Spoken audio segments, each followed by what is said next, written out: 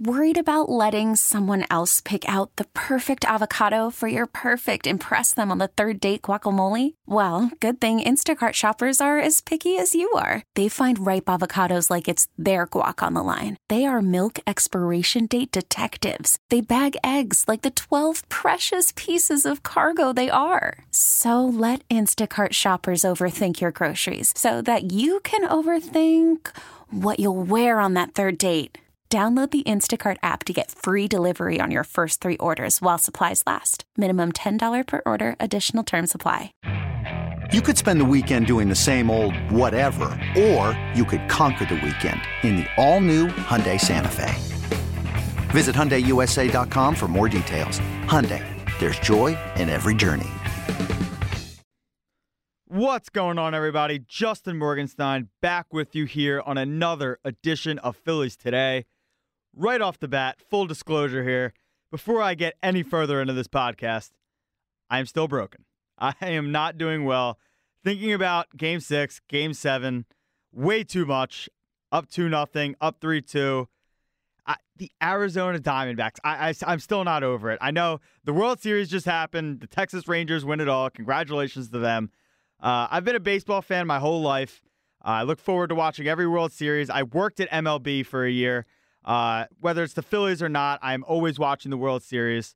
I did not watch much of this World Series, being quite honest here. I watched the end of Game 1. I watched the extra inning game. That was a great game. But besides that, I really did not watch much of this World Series. And, it's a jealousy thing, sure. I'm bitter. I can't relate. Congrats to the Rangers for taking care of an 84-win ball club. I wish I could say the same, but that's enough coping. There's some stuff we have to get to in this pod. Some off-season free agent decisions, Nola and Reese specifically. Some potential trade candidates that are out there that I want to touch on. And I'm also going to do some 2023 player season grades as well. Just the lineup we're going to do this week. I think I'm going to hit on all the pitchers next week, the starters as well as the relievers.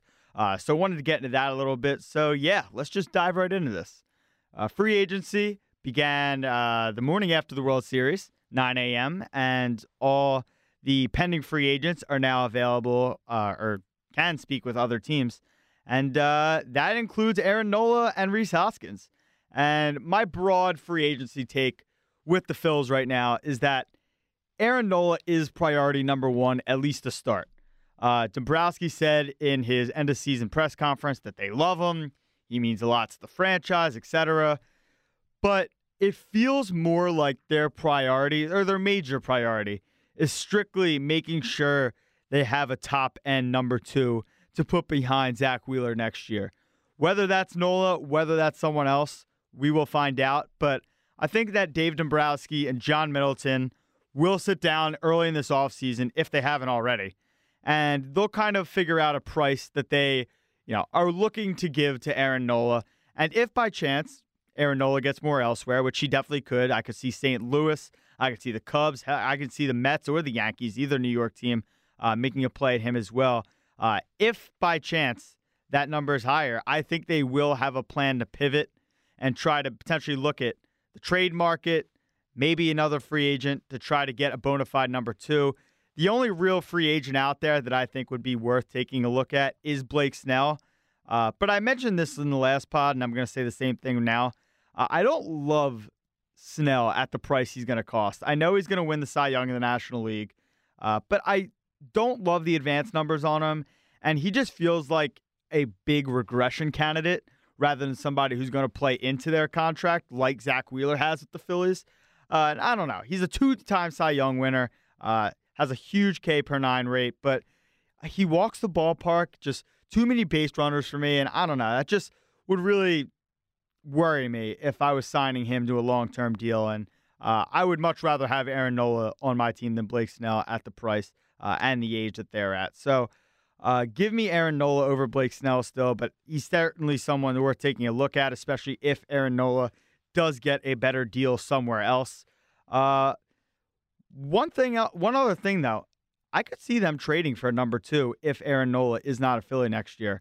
And I put a list of some trade candidates together, just thinking off the top of my head earlier today and just seeing who's out there on a 1-year deal or who potentially could be looking to get out of a losing situation and come to Philadelphia and look to pitch in the postseason. So one guy, I think the top guy, would be Corbin Burnes of the Milwaukee Brewers.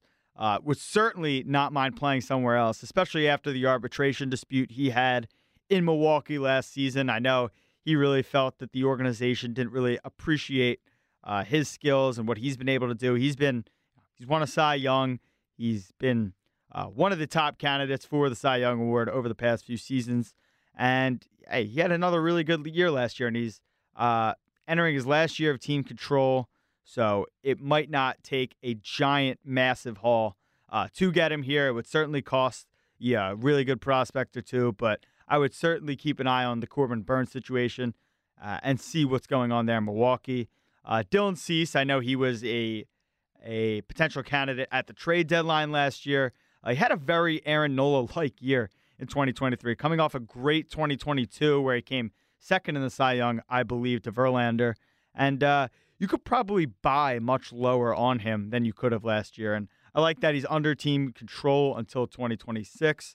So that would be good. And I think that the White Sox would not be opposed to buying some younger pieces as they're in a transitional phase as well there in Chicago. So another guy is Tyler Glass now. Of course, health being the main concern. Only 1 year left on his deal. So between those two things, you may not have to give up the biggest haul. But that would be another name I would consider. Logan Gilbert of the Seattle Mariners. He's under club control till 2027. Would probably be a steeper price there, but I know the Mariners had been shopping his name around this year before they made their little postseason push, but ultimately fell up short. And Shane Bieber, one more guy. I know he's dealt with injury a lot of last season, but it looked like the Guardians were kind of ready to ship him off at the deadline before he dealt with that elbow inflammation, I think. But that would scare me a little bit, though. Anything with an elbow is typically not what you want in a starting pitcher you're going to end up giving money to, and I'm assuming that they would want to sign these guys long-term if they're looking to bring them here. So would much rather have Nola back than Shane Bieber. So that is where I'm at with Nola and a potential number 2 if he decides to leave Philadelphia and take his talent somewhere else. But this number 2 thing is going to happen, whether Aaron Nola is a Philly or not. Ranger Suarez will not be the number 2 starter on opening day in 2024 for the Phillies. It would shock me if that was the case. So for me, I'd be very comfortable bringing Nola back on a long-term deal unless that would inhibit John Middleton on making future moves, which I do not think it will. And while I'm on that topic, it kind of annoys me a little bit right now, and people or fans try to start managing the team's money. Like, it's, the owners can spend whatever they want. I know there's a luxury tax. I understand that there's implications that come with that, but John Middleton's going to spend whatever he has to spend in order to get this team back to where he wants it to be, which is in the World Series, competing for a championship year in and year out right now. So remember that before, you go on Twitter and start calling Aaron Nola's contract an overpay. So that is where I'm at with Nola, Middleton, them spending on a number 2 starter this offseason. So that is where I'm at with that. And there are 2 other offseason decisions that need to be addressed. One of them I talked about last week is Rhys Hoskins, of course. I am the biggest Rhys Hoskins fan there is. People know that. I love the player. I love the guy. I don't care that he can't play defense. I'd be ecstatic to have Rhys Hoskins back in this lineup. But the Bryce Harper thing makes it complicated. There's no doubt about it. He was really good over there as the season went along. And if this is something he wants to do for the rest of his career and he feels comfortable over there, I think you got to let him make that decision. So it's going to be interesting to see the reports that kind of come out of this as the winter goes along regarding both Bryce at first base and in turn Rhys coming back to the team, which I still probably think is more on the not likely side than the likely side. I think if he's coming back to Philadelphia, it's likely on a really short term, type 1 to 2 year type of prove it deal. And I think a team elsewhere who is in need of some power and a first baseman would maybe give him a little more than the Phillies may. But the last thing with free agency, I think the Phillies right off the bat need to address is go get a freaking closer. Get a bona fide dude that you can bring out of the pen and that can get you out late in the game. Simple as that. You could keep giving these high leverage spots to Alvarado and whoever else you want to give me or you want to give them to, but just give me a dude in the back of this bullpen. Hader, great. I would love that, sure. Would probably cost you, but again, I don't think that's stopping John Middleton this offseason. He's gotten so close the last 2 years. He is going to do whatever he can to put this team over the top. I know David Bednar from the Pirates has been on the trade block. That would be great too. I've always been infatuated with Camilo Doval from the Giants. He is just young, nasty, under team control, throws really hard. But that is probably just a fantasy for me because the Giants love him and he's been really good for them. So would be very surprised. But just go get a freaking closer. Get someone that is not Craig Kimbrell or Juris Familia, who they got in 2022. Old guys who are on a one-year deal, who arms fall apart midway through the season. I just can't do that experience anymore. I was fully on board with the new school train of thought of, just play matchups. You'll be fine at the end of games. Yeah, whether it's a left-handed lineup and you need Alvarado to pitch the ninth, or whether it's a right-handed lineup and you throw your high-leverage righty. I've fully changed my mind on this. Go get a guy and have a great back end of your bullpen to solidify your roster as a championship contender. I can't do Craig Kimbrell anymore. I can't do it. That's the last I'm going to talk about it because I don't even want to think about him anymore. He's just, I can't, man. I can't. But anyway, I'm going to move on. I'm going to get to some player grades from the 2023 season. Wanted to do this just to start to put a bow on the season, which obviously a lot of people are already doing, but just to see where these guys kind of stand heading into the offseason and just our takeaways from 2023 with these guys. So, just how they performed this year based on their expectations. I'm going to, again, do the entire pitching staff, starters, and bullpen next week. So make sure you're tuned in for that. But we're just going to go position players here with the starting lineup, starting with Kyle Schwarber. I'm giving Kyle Schwarber a B+. And my biggest gripe with Schwarber is that he didn't pull off the greatest accomplishment that we would have ever seen by hitting more home runs than singles in a season. I was fully on board with that, wanted to see it happen, but came up so close but didn't get it. But in all seriousness, I do not care about the batting average. I do not care that he doesn't look like your father's leadoff hitter. Kyle Schwarber hit for power. He got on base. And most importantly, he put fear into opposing pitchers' stuff out of the leadoff spot. At the end of the day, he put up some really, really impressive numbers this year. 47 long balls, 104 RBIs, OPS plus of 122, well above league average. Kyle Schwarber had a really good season, and I know Rob Thompson's not going to probably be as stubborn with some of his lineup moves as he was this year. He was very candid in his post-game his end-of-season press conference after they lost to the Diamondbacks that he was going to be more open to making certain moves next year. I still think Kyle Schwarber is leading off for this team. This team wins with Kyle Schwarber in the leadoff spot. He feels comfortable there. To me, it's something that's just not going to change as long as he's on the team and Rob Thompson's the manager of this team. Giving Kyle Schwarber a B+. Really good season for Kyle Schwarber. Set career highs in RBIs. So it's just, he's going to be the leadoff hitter next year. Simple as that. Trey Turner. I gave Trey Turner a C. Obviously, 2 different seasons for Trey. Starting on August 4th with the ovations. And, I mean, his numbers from opening day, which was March 30th, to August 3rd. He hits .235, 10 homers, 34 RBIs, and a .657 OPS. August 4th, Kansas City Royals, he gets the ovation. That night through the rest of the season after the standing L, .342 batting average, 16 homers, 42 RBIs, and an OPS just above 1,000. I mean, but as inspiring of a story as Trey's resurgence was after the ovation, he needs to be better next year, especially down the stretch of the postseason when we saw him kind of revert back to some of those tendencies that plagued him in the beginning of the year with the chase rate, pounding balls into the ground, and even the fielding. Like, his fielding, I know, was probably a bit overrated heading into the contract, but he led the majors in errors by a good margin. And it was just, he makes the incredible plays that you don't expect him to make, and you're like, wow, this guy is a really tremendous shortstop. And then there were just so many of those ground balls that he booted where you're just, Trey, come on, buddy. What are we doing here? And just, he's got to figure out, I know consistency is such a overused term in baseball, but just cutting out and balancing the highs and the lows and just getting more of a straight line, whether it's at the plate or in the field. We need more of that from Trey Turner, and we're going to find out because they're stuck with him for 10 more years, man, and he was a really tremendous player down the stretch in September and early October for them, but his lows are really low, man, and we were just able to see both of them, and it is frustrating and it is elating in both sides of it. So that is where I am at with Trey heading into the offseason. I expect him to be better overall next year, especially not maybe the player he was after the ovations, because that was an MVP level, but somewhere in the middle, just trying to find that straight line as opposed to the waves that it came in for Trey as the season wound down.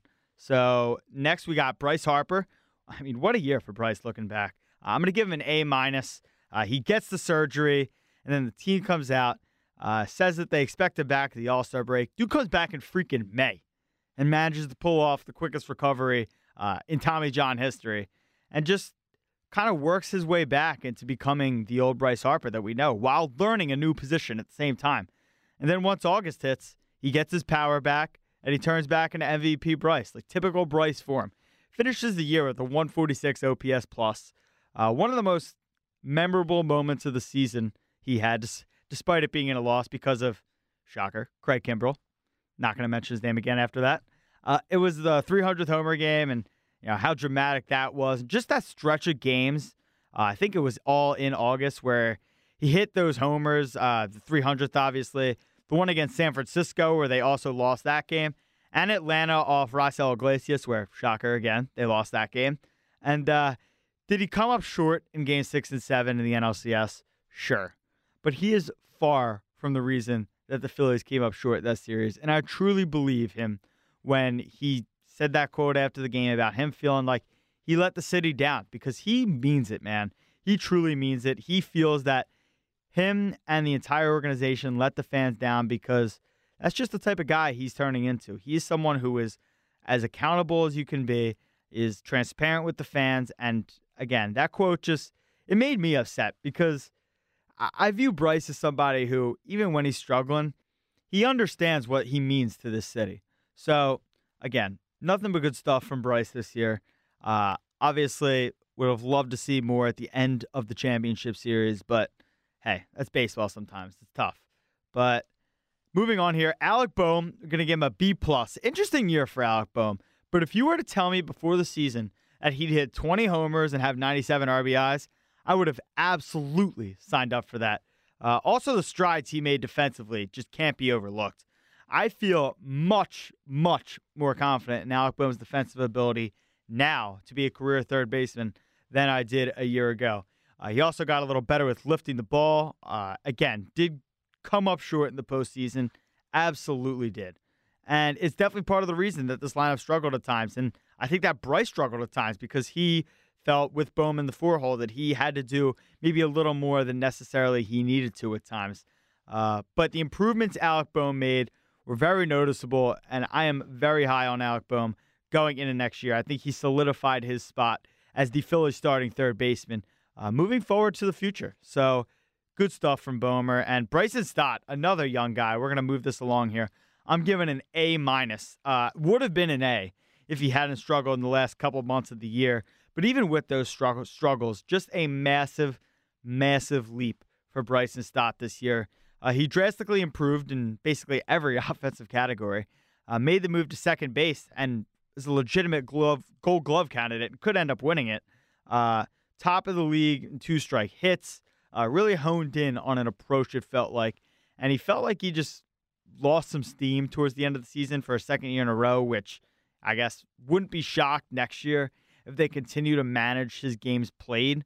So we'll see there. But just an overall great year from Bryson Stott. He obviously gets off to that great start. Was towards the top of the league in batting average. And I just thought that after last year, this year was a critical year for Bryson. Just because there were various times last year where you saw him struggling and you're like, all right, he's got to figure this out over the next year or two if he wants to be a real contributing piece on a contending team here. And the way that he was able to kind of fix his approach and be able to get more bat on ball, get the chase rate down, and have a two-strike approach, I just thought was really, really key for the Phillies this year. And a lot of their success, especially before August, I'd say, was due to Bryson Stott's progression. So good stuff for Bryson, too. Moving on, JT Realmuto. I'm going to give him a B. Felt like a weird year for JT, honestly. We know the main story it felt like this year were his just wacky home and road splits. They were just out of control. He was basically an MVP candidate on the road. While at home, he had an OPS under 600 and virtually no power. It also felt like his ability to throw out runners, which was obviously so heralded earlier in his Phillies career, was kind of inhibited this year just because of the new rules with the bases and the amount of disengagements you can have. His defensive metrics were down as a whole, but he's still a Gold Glove candidate. Is one of the top 3 finalists, and was really good down the stretch.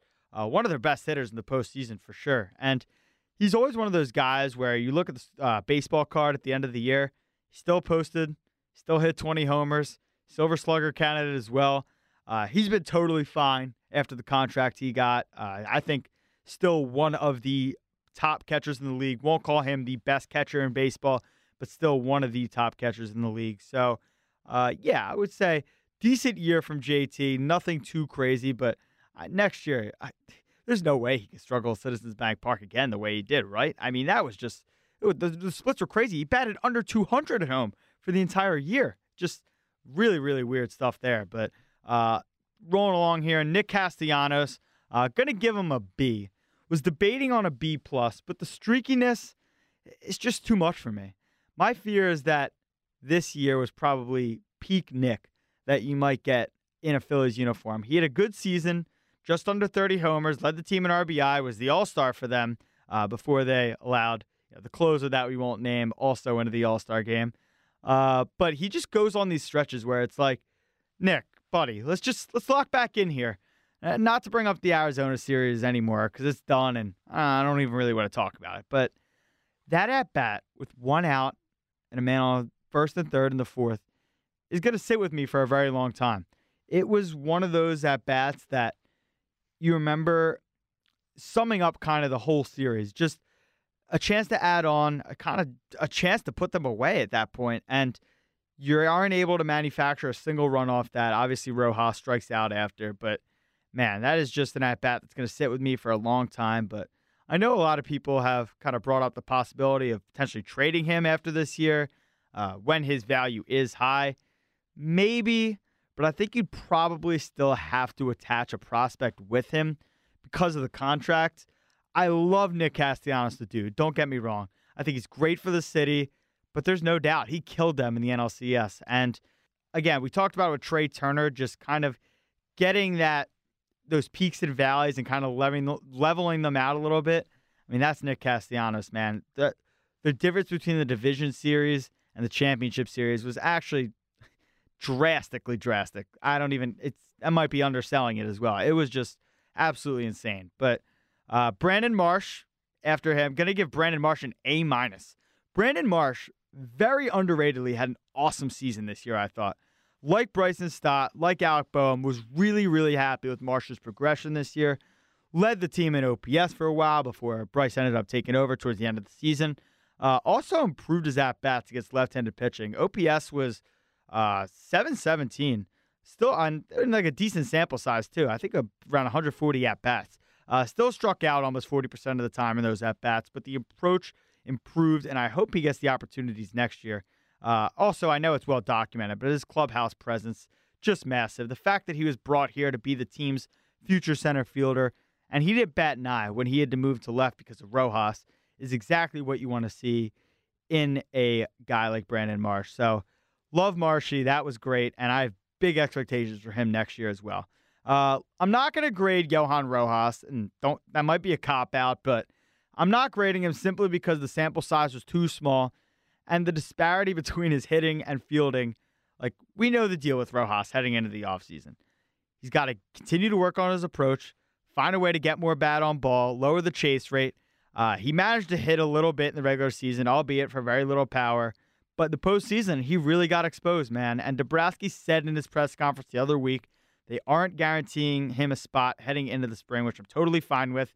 If he could just progress and not be a free out at the bottom of the lineup, he'll be on this team.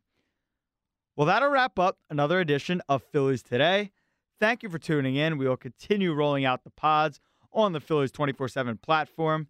And yeah, this is Justin Morganstein, and we'll talk next week. This episode is brought to you by Progressive Insurance. Whether you love true crime or comedy, celebrity interviews or news, you call the shots on what's in your podcast queue. And guess what?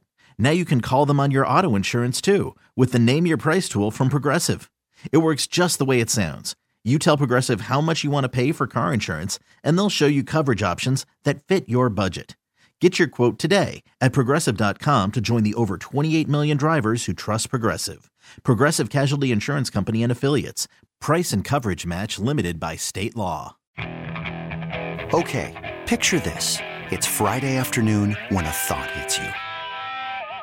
I can waste another weekend doing the same old whatever, or I can conquer it. I can hop into my all-new Hyundai Santa Fe and hit the road. Any road. The steeper, the better. Because my all-new Santa Fe is available with H-Track all-wheel drive, so I can hit the trail without a worry in the world. Heck, with 3 rows and best-in-class rear cargo space, I can pack the whole family in with all our gear. We've got available dual wireless charging for our phones, so we'll never lose touch with civilization, and we won't lose touch with the primordial power of Mother Earth. So which is it? Waste the weekend or do something a little more epic? And conquer it in the all-new Hyundai Santa Fe. Visit HyundaiUSA.com or call 562-314-4603 for more details. Hyundai, there's joy in every journey.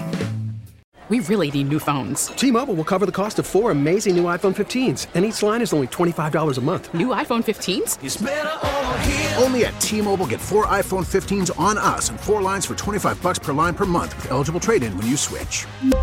Minimum of 4 lines for $25 per line per month with autopay discount using debit or bank account. $5 more per line without autopay, plus taxes and fees. Phone fee at 24 monthly bill credits for well-qualified customers. Contact us before canceling account to continue bill credits or credit stop and balance on required finance agreement due. $35 per line connection charge applies. See T-Mobile.com.